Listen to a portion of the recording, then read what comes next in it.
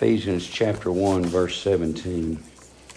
So Paul is praying that the God of our Lord Jesus Christ, the Father of glory, may give unto you the spirit of wisdom and revelation in the knowledge of Him, the eyes of your understanding being enlightened, that you may know what is the hope of His calling, and what the riches of His glory, of the glory of His inheritance in the saints, and what is the exceeding greatness of His power to usward who believe, according to the working of His mighty power, which He wrought in Christ, when He raised Him from the dead and set Him at His own right hand in heavenly places. So as you think about this, what's Paul's desire? For a people that are saved, for a people that have the Spirit of God, for a people that have the indwelling Spirit, what more could you pray for? Paul's praying that they might comprehend and realize what they have in this calling, with this inheritance, and with the power of God that dwells in them. So as you think about that, listen to what Paul says. The eyes of your understanding being enlightened. So, do we need a spiritual understanding? For us to understand the things that God has given unto us, the natural man is not able to comprehend that. The natural man is in opposition to the things of God. That's the truth. The Bible, it's really quite amazing. You read a whole lot of the Bible, and depending on who you're talking to, people say, I don't believe that. I don't believe God's like that. I don't see it that way. We're reading it off of the pages of God's book, and people says, I don't believe it like this is the way I think about it. I tell you what we need is a spiritual enlightening that we could understand the Word of God as it is written, and quit trying to think about it with the natural mind and the natural emotions, and think that our thinking is on the same plane with the plan and the purposes of God. Now you just ponder on that a minute. I'm going to argue with what the Bible says, and I'm going to say my mind is on the same plane and the same level as the Creator of the whole world. No, I tell you, His ways are past finding out. And who am I, the clay, to speak against the potter? So Paul is desiring that there could be a realization and a comprehension. What can I expect? By this word, he says, the eyes of your understanding, that you might know what is the hope of His calling, what is the riches of the glory of the inheritance? What is the exceeding greatness of the power? I don't believe we understand that. And it's going to take God enlightening us for us to understand that. So what we'd like to look at is this, that you may know what the riches of the glory of His inheritance in the saints. So, just word for just a minute. So, the glory. So, we're inheritors. We're children of God, heirs of God, joint heirs with Jesus Christ. And this glory, that you might understand, you might be enlightened, that you might know what the riches of the glory of the inheritance in the saint. So, this glory, what are the riches? What riches have you and I inherited? What have we inherited? What do we have? And this is in us, in the saints. You see that? The inheritance is in you. What is the hope of His calling? What the riches of the glory of His inheritance in the saints? So if I'm an heir of God and a joint heir with Jesus Christ, as I think about this, Think about what the Lord Jesus endured in His life.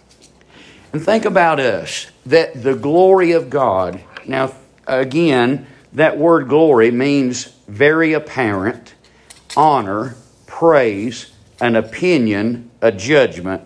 So Paul, back to Galatians, I believe that's the best example. They glorified God in me. What were they doing? They were acknowledging the apparentness of God in the man Paul. They were acknowledging that God had done a work in this man.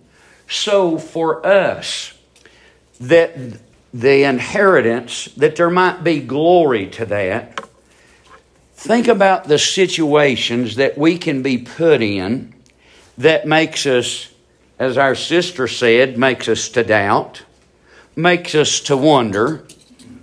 I realize this, that Job never did doubt that he was God's.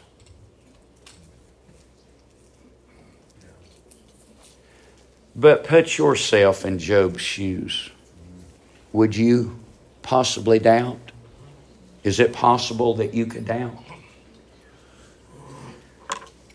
What the riches of the glory of His inheritance in the saints. Read with me in just a place or two. Galatians chapter 4,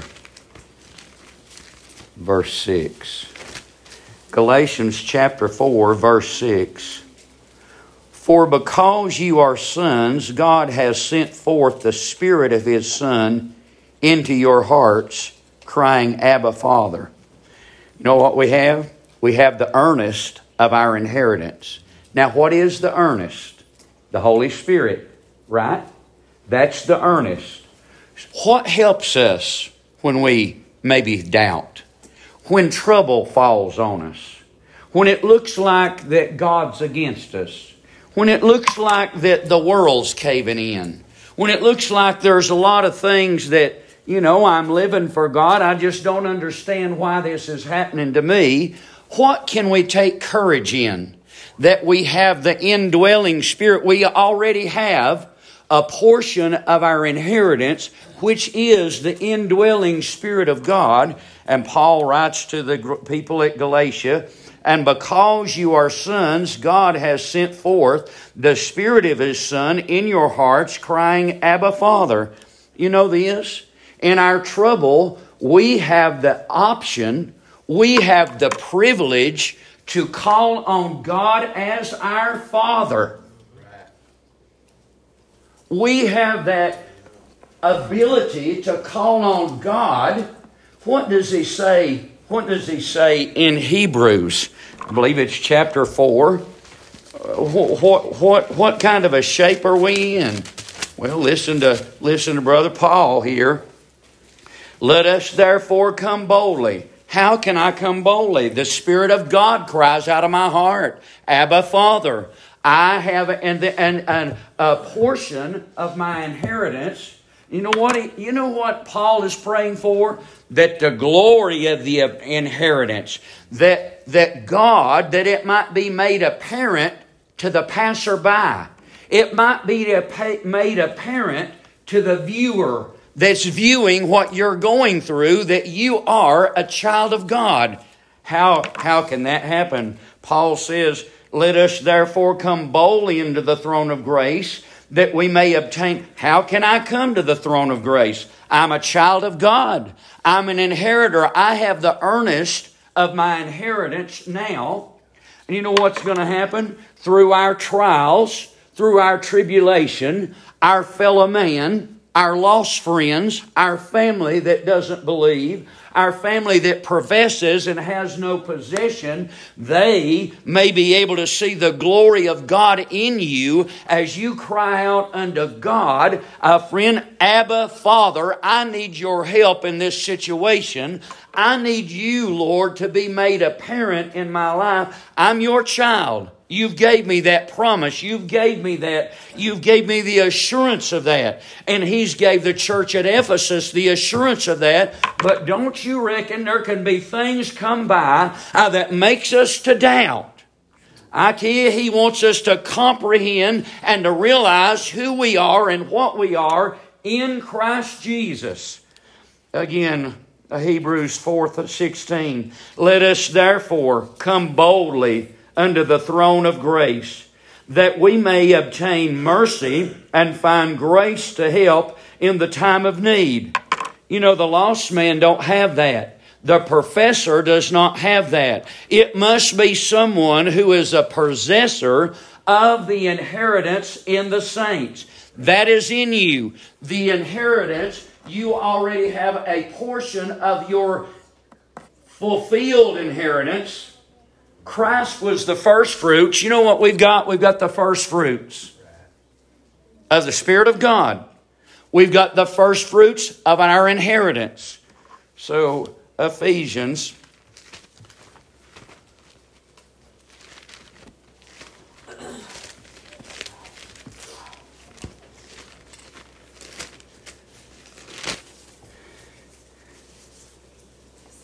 that the riches of the glory of His inheritance, what is the riches? I tell you, when there's no hope, praise God, there's hope. When it looks like that God has forsaken us, we can take God to His own word. When it looks like the devil has turned all of the demons and all of our friends and all of our family, as Job was, against us, know this, we have something within us, what is the hope of His calling, and what the riches of the glory of His inheritance in the saints. Paul tells us in Colossians chapter number 1 and verse number 27, to whom God would make known what is the riches of the glory of this mystery among the Gentiles, which is Christ in you, the hope of glory. You know, when all the world's caved in, you know where the hope of glory is? It's in you. In you. In the Word of God, and in you is Christ. In the saints. Read with me in 2 Corinthians 4. 2 Corinthians chapter 4. You know, I believe Paul right here in 2 Corinthians chapter number 4, what's he looking at? We have this ministry that we have received. We faint not. Would the devil like for us to faint? Would our flesh like to give up? Would we like to relax? Would we like to give over? Would we just like to say there's no use? Absolutely, the flesh would like to say that. But Paul comes on in chapter number 4 and verse number 7. But we have this treasure in an earthen vessel, that the excellency of the power may be of God and not of us. We're troubled on every side, yet not distressed. We are perplexed, but not in despair. Persecuted, but not forsaken. Cast down, but not destroyed. Where's all of this going on? I tell you, there's a fight between what's going on the outside and what Paul knows on the inside. There is a great battle with the outside, not only with the devil, with the world, with the unbeliever, but with our own flesh, with our own desires, with our own doubts, with our own fears, with our own desires. There's that battle in the outward man, but Paul says, he said, I'm distressed, but, I'm not forsaken. It seems as though everything's against me, but I've not given up hope. My hope is within me. Thank God that we could know that we have this inheritance in the saint. What is the glory? What is the glory? What is this hope that we have? The hope of His calling. And what? The riches of the glory of the inheritance in the saints. And you think about this. What about the Lord Jesus Christ that would go to the garden and pray, God, if it could be Thy will? Can you and I have that? We have that same Spirit within us that He had within Him. Outwardly, did He desire to be separated from God? No, He did not. Lord, if it could be possible, let this cup pass from me. But what did he do? Nevertheless, not my will, but thy will be done. Where did that come from? I tell you, that same Spirit that was on him and in him, he was God in the flesh. Friend, but know this, he was God in the flesh. I'm not saying we're little gods, but I do say this, that we have the down payment, we have the earnest of God in us.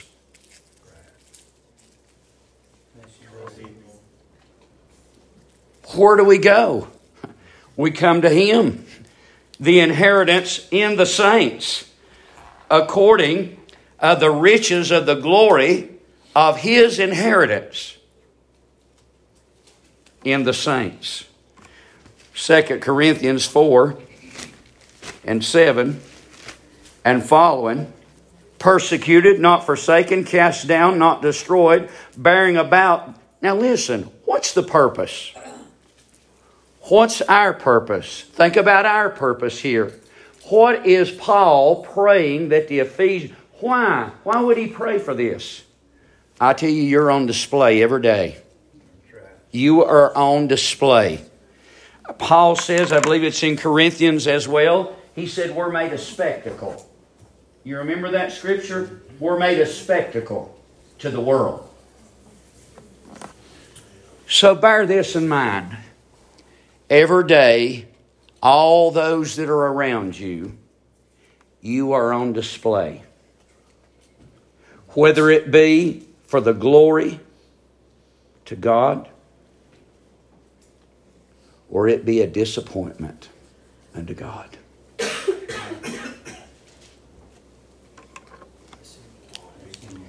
We have a multitude around us that claim salvation.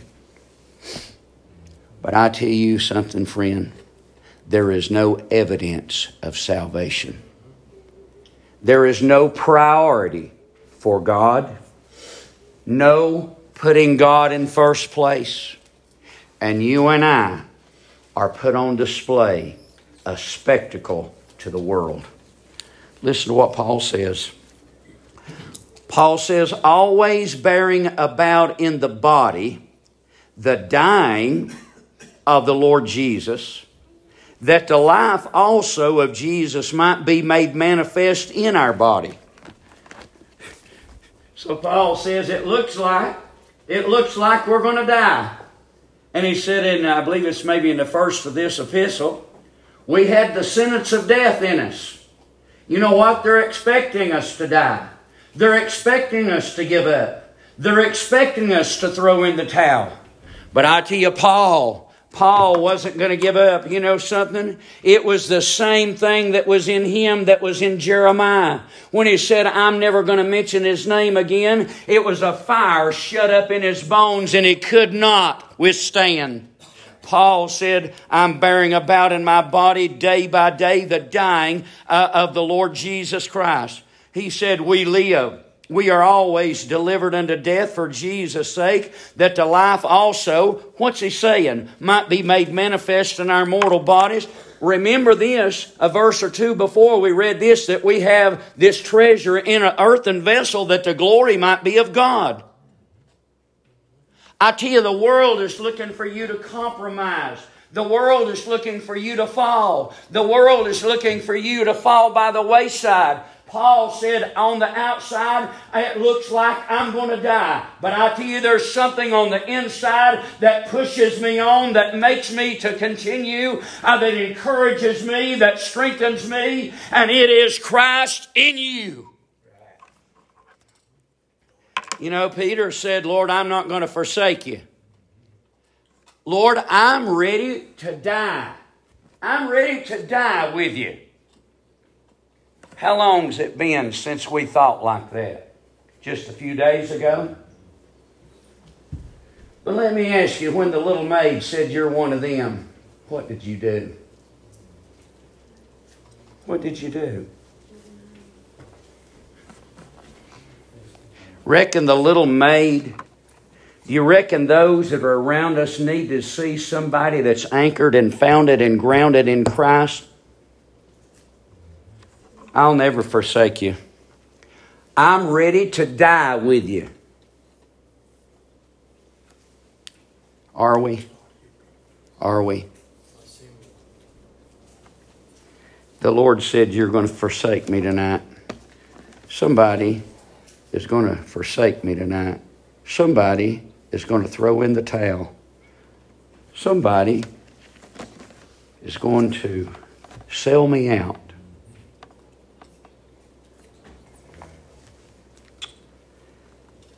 So then death worketh in us, but life in you. You remember what John said? John said, I must decrease and he must increase. We read to you this morning, if a man wouldn't take up his cross and follow the Lord, he couldn't be his disciple. What's he going to have to do? I tell you, he's going to have to decrease that Christ may increase. I'm going to have to decrease in me that Christ that is in me might be able to be seen. You can think on this. There's somebody on the cross all the time. It's either me or the Lord Jesus. He's already been there. So it looks like from that point forward that He brought me into the family of God. It ought to be me on the cross, shouldn't it? Shouldn't it be me being crucified? Shouldn't it be me that is dying? Shouldn't it be me that's decreasing? Shouldn't it be me that the one who lives in me might be able to be made manifest to the world? But if the world is seeing me, then the Son of God that I claim as my Savior is being crucified again, isn't He?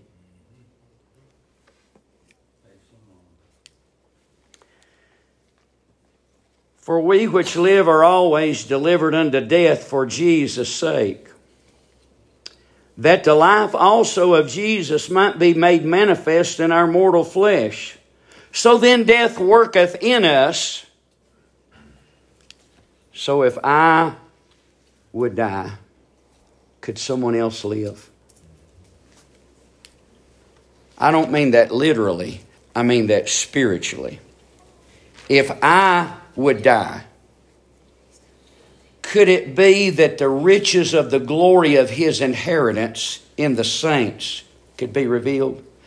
Could it be made apparent that there's been a work of God done in me if I were to die and Christ shine? Right.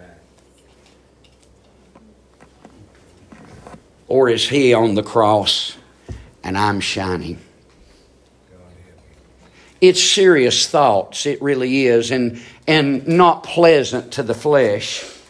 But if the glory of the inheritance in you is going to be made apparent, it's not me that's making the decision. It's the onlookers that are coming to the judgment and to discern whether there's been a work of God in me or not.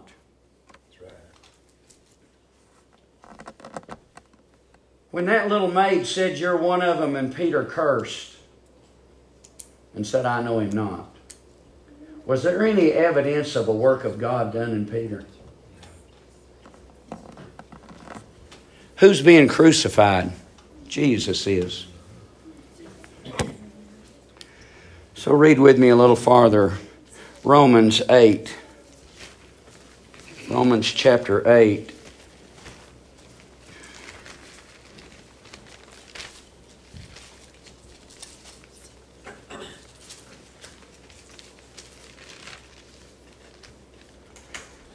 For we have not received the spirit of bondage again to fear, but we have received the spirit of adoption, whereby we cry, Abba, Father. The Spirit itself beareth witness with our spirit that we are the children of God. And if children, then heirs, heirs of God, and joint heirs with Jesus Christ, if be so that you suffer with Him, that we may be also glorified together. Now we can put that way out yonder in the future when we're glorified in the end. But you know, Paul's talking to a church that's living in the world.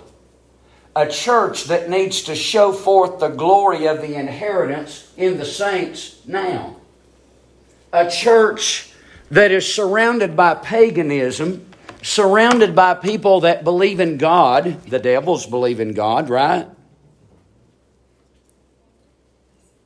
Our families believe in God. You know, our families say they believe in God. I had a man say to me on Friday morning, you know, I believe in God and try to do what's right most of the time. But do you know Jesus Christ? The devils believe in God. But I tell you, the suffering and the trouble and the sorrow that we go through brings about an opportunity for the glory of God in the saints to shine. The inheritance that we have, that the earnest of our inheritance, the Spirit of God dwelling in us. Paul said there in Colossians, Christ in you, the hope of glory. Is there trouble? Absolutely. Paul says, For I reckon that the suffering of this present time are not worthy. The sufferings of this present time are not worthy to be compared with the glory which shall be revealed in us. Could I ask you this? Is it possible that the glory that's in us could be revealed in this world?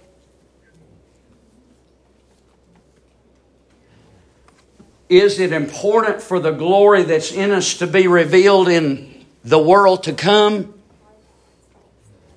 Or is it important that the glory that's in us be revealed in this world? That people could see that we have an inheritance. There's an inheritance in us that came from God in this world. Could they see the riches of His inheritance in the saints? Could they see that in us? And that it might provoke them and draw them, that they might desire and long to have what we have.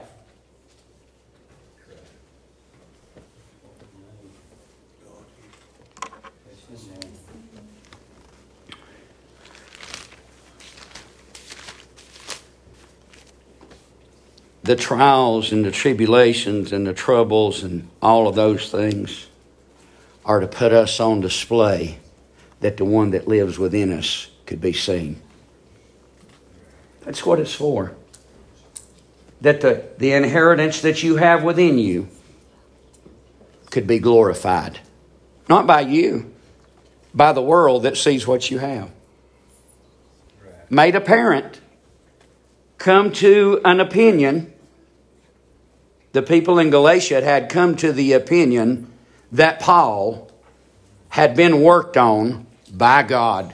How did that happen? By the glory that was revealed in him. Let's look at the next verse. And what is the exceeding greatness of His power to usward who believe? According to the working of His mighty power, which He wrought in Christ when He raised Him from the dead and set Him at His own right hand in heavenly places. What is the exceeding greatness of His power to usward who believe? So, this power, fully acquainted with the power. He wants the church at Ephesus to be acquainted with the power that's within them. Now that power is according to the power that raised Jesus Christ from the dead. That's the same power that's in you, is the same power that raised the Son of God from the dead. Get a hold of that now. The same power that raised Jesus Christ from the dead is the same power that dwells in you. So let's walk down through this verse just a little. What is the exceeding? So exceeding means to throw past or beyond or surpass. What is the surpassing? What is... Now, if you think about this, what is the exceeding? What is a great power that exceeds to usward according to the working of the power that raised Christ from the... Is there a power I don't want to go too far with this. But there was a power that raised Jesus Christ from the dead.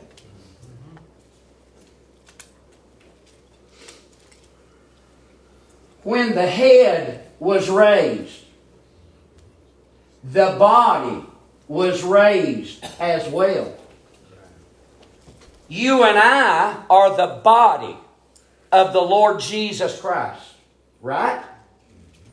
So when the head was raised from the dead, the body, you think Christ was raised without arms and legs and a torso?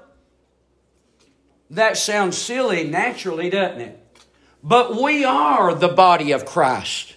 We are the fulfillment of the body. He is the head and we are the body. Right? That's what the Bible says. So when God raised Him from the dead, you and I also got up with Him. So that same power that raised Him from the dead, according to that power, you have a power working within you, that we might know the exceeding greatness. The exceeding to throw past or beyond or surpass. The greatness means the magnitude, according to. So in conformity with, in accordance to, so as God raised Jesus Christ from the dead, know this, that same power of God that raised Him from the dead also raised us from the dead. I believe there are several different avenues we could go down right here. I believe we could look at this, that power of God raised us from the dead. That power of God keeps us. That power of God in our time of trouble and our time of sorrow and our time of trial or tribulation or conflict, that same power of God that raised Him from the dead is working in you. What a wonderful thing. What a wonderful verse. So let's read a little more. What is the exceeding? To throw past, go beyond, surpass. What is the surpassing magnitude of His power to usward who believe? Let me ask you this. How did you come to believe? Let's start there. How did you come to be a believer? Was there more? Was there more than hearing? Calling, a drawing. How about this verse? Larry said it. The power of God. So it worked according to, in a likeness, in line with, according to, or in the same type. He says this, as stated, as reported, depending on, in conformity with, in agreement with, dependent upon, consistent with. So consistent with the power that raised Jesus Christ from the dead, you became a believer. Oh, preacher, that's not how it happened. How it happened was the preacher preached, and I believed, and God endued me with power. I want to remind you of this, that you were dead. You were dead. He was dead. I was dead too. You might say He raised Himself. That Jesus Christ raised Himself. Let me see if that's what the Bible says. I believe that the Bible said, buried with Him in baptism, wherein you are risen with Him through the faith of the operation of God, who hath raised Him from the dead. He was dead because of my sin. You know why I was dead? Because of my sin. But the power of God raised Jesus Christ from the dead. So now let's get this right. I believe it's a good thing to be a believer. I believe it's essential to believe. Is believing a spiritual work.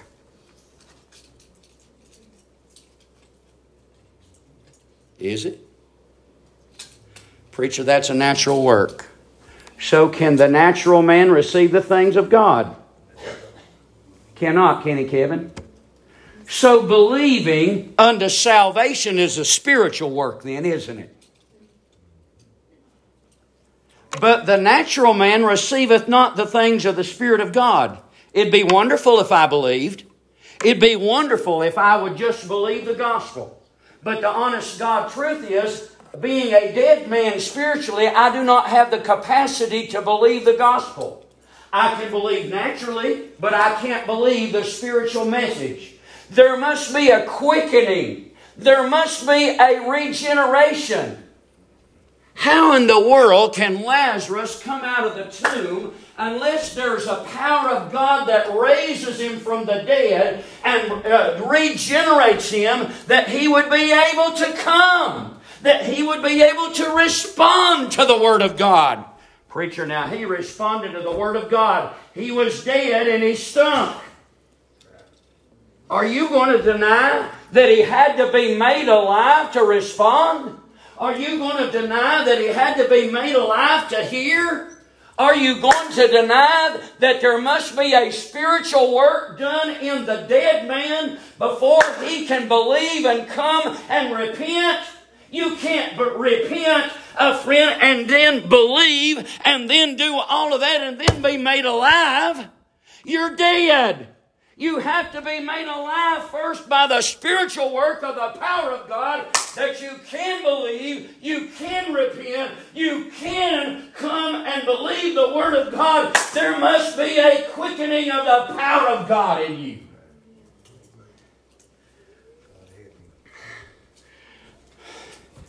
By the Word of God, Jesus didn't raise Himself from the dead. By the Word of God, God raised Him from the dead.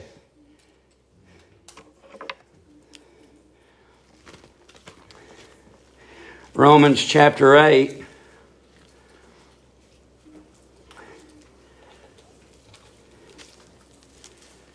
Reason with me. They that are in the flesh, can they please God? I was lost and undone. Can I please God? I cannot please God. Romans chapter 8, verse 5. For they that are after the flesh do mind the things of the flesh, but they that are after the Spirit, the things of the Spirit. For to be carnally minded, fleshly minded is death, but to be spiritually minded is life and peace. Well, I want to say this. If I can repent and I can believe without a work of God done to start with, what is quickening and regeneration? If I can already do that without the quickening of God, without the power of God bringing me from a dead state to a live state spiritually, what is regeneration if I can repent and believe before being born again? You can't do it, David. A dead man cannot respond to God. I am spiritually dead. I'm alive naturally, but the natural man does not receive the things of God. The natural man is not going to receive a spiritual message out of the Word of God. It's foolishness to him. Isn't that the Bible? God must do a work on the inside of you that you would believe, that you would repent, that you would respond. These two verses go with what you're saying. Go ahead. John 6 and 63. Yes. It is the Spirit that quickeneth. Yes. The flesh profiteth nothing. Yes. The Yes. words that I speak unto you, they are spirit and they are life. And then he says, but they are some of you that believe not. True.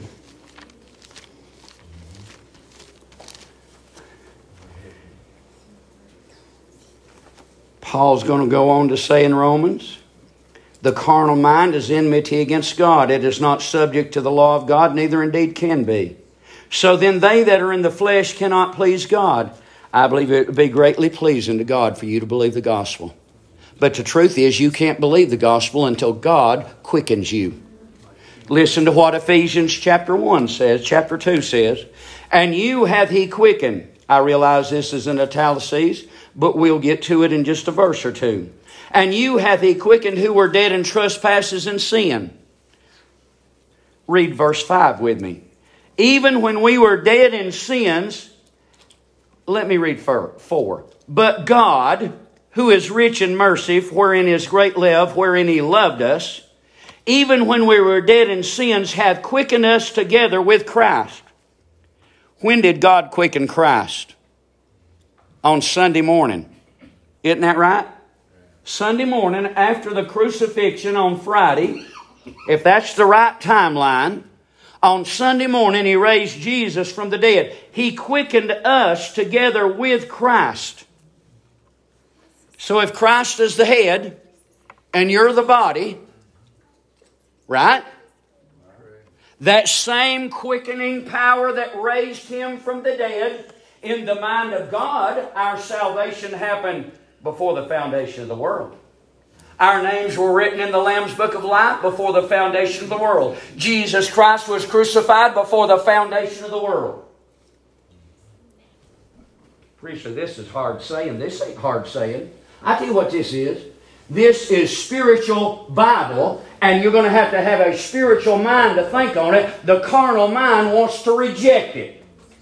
But you hath He quickened.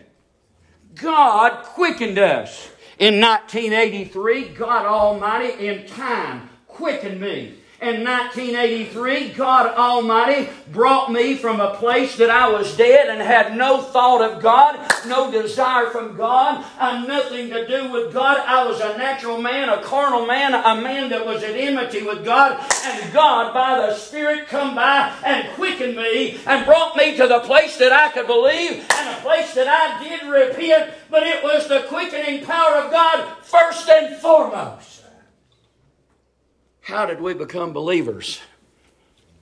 It was by this same power that raised Jesus from the dead that you were brought to be a believer. And that power is in you.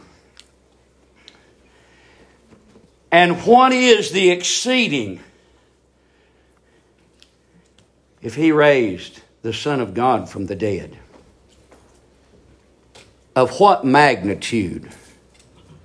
How far past that power? He was innocent, right? Was He innocent?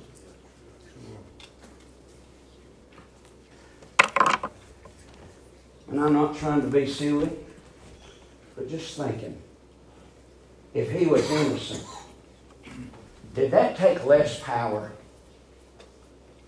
than it did to raise a dead man who was guilty? Did it take less power or more power to raise the head versus all of the body? How great is the body? John saw it, said that it was a number that no man could number. You talk about an exceeding magnitude of power. This power that works in this little group right here tonight. Those words. And what is the exceeding, surpassing, to throw past or beyond greatness, magnitude of His power to usward. This power to usward who believe. According to, depending on and consistent with, in agreement with, the power of God that raised Jesus Christ from the dead. So the head got up. You and I got up as well. Romans chapter 6. Very familiar scripture. Romans chapter 6 and verse number 4. Therefore we are buried with Him by baptism unto death, that like as Christ was raised up from the dead by the glory of the Father, even so we also should walk in newness of life. For if we have been planted together with Him in His death, so were we dead, we shall also in the likeness of His resurrection knowing this, that our old man is crucified with him, that the body of sin might be destroyed, that henceforth we should not serve sin. What are we doing? I tell you, God help us to put on display the glory of God, of that inheritance that's within you, that power of God that works within you, that power of God that raised you from the dead, that power of God that quickened you while you were dead in trespasses and sin, that power of God that raised Christ from the dead also brought you to life.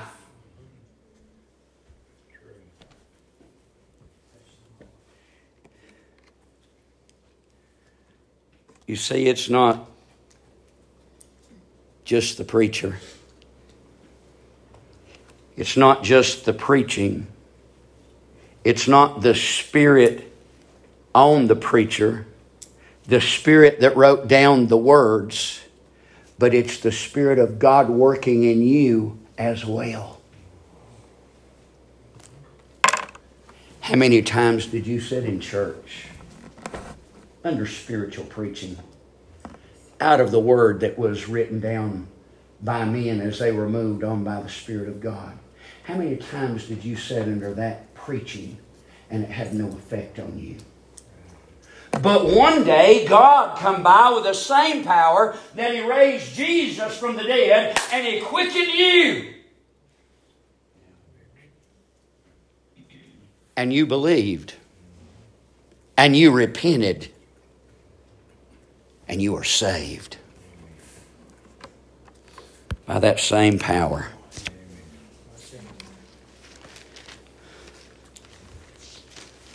Colossians, I'll hush after this. Colossians 2:11. We're complete in Him. Colossians 2:11, in whom also you were circumcised. The lady has been circumcised. They're believers, they've been circumcised. Not a circumcision of the flesh, but a circumcision of the heart. There's been a circumcision made without hands, and putting off the body of sins of the flesh by the circumcision of Christ. Buried with Him in baptism, wherein also you are risen with Him through the faith of the operation. Who gave you that faith? Now you were dead. You didn't want anything to do with God. You didn't want anything to do with church. You wasn't interested in the gospel.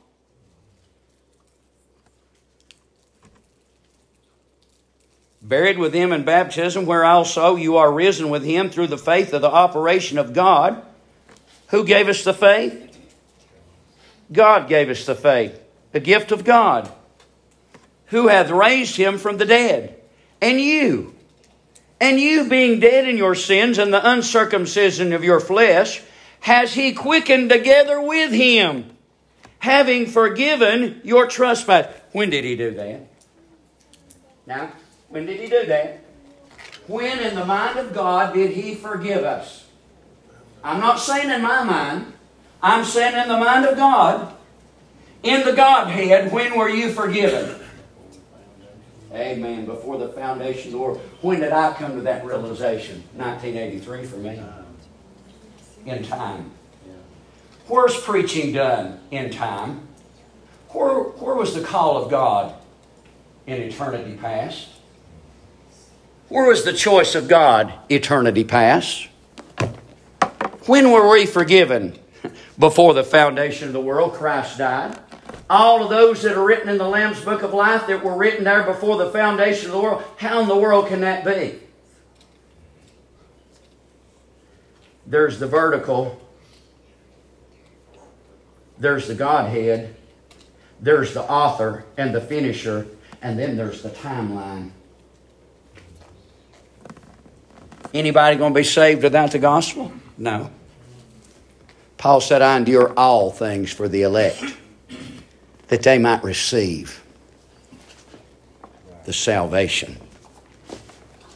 That might obtain, I believe is the right word he said. And you being dead in your sins and the uncircumcision of your flesh hath He quickened together with Him, having forgiven you all trespasses, blotting out the handwriting of ordinances that was against us, which was contrary to us, and took it out of the way, nailing it to the cross. When did that happen? When did they nail Jesus, the King of the Jews? When did they nail that? Pilate nailed that on his cross, did they not? And it was written in Aramaic, Latin, and Greek. You want to call it the world? That was the whole speaking world in that day. It was at Jerusalem. They could all read. You know what was nailed there? My sin. Thank God my sin was nailed there. My debt, my sin debt was nailed to the cross of Calvary.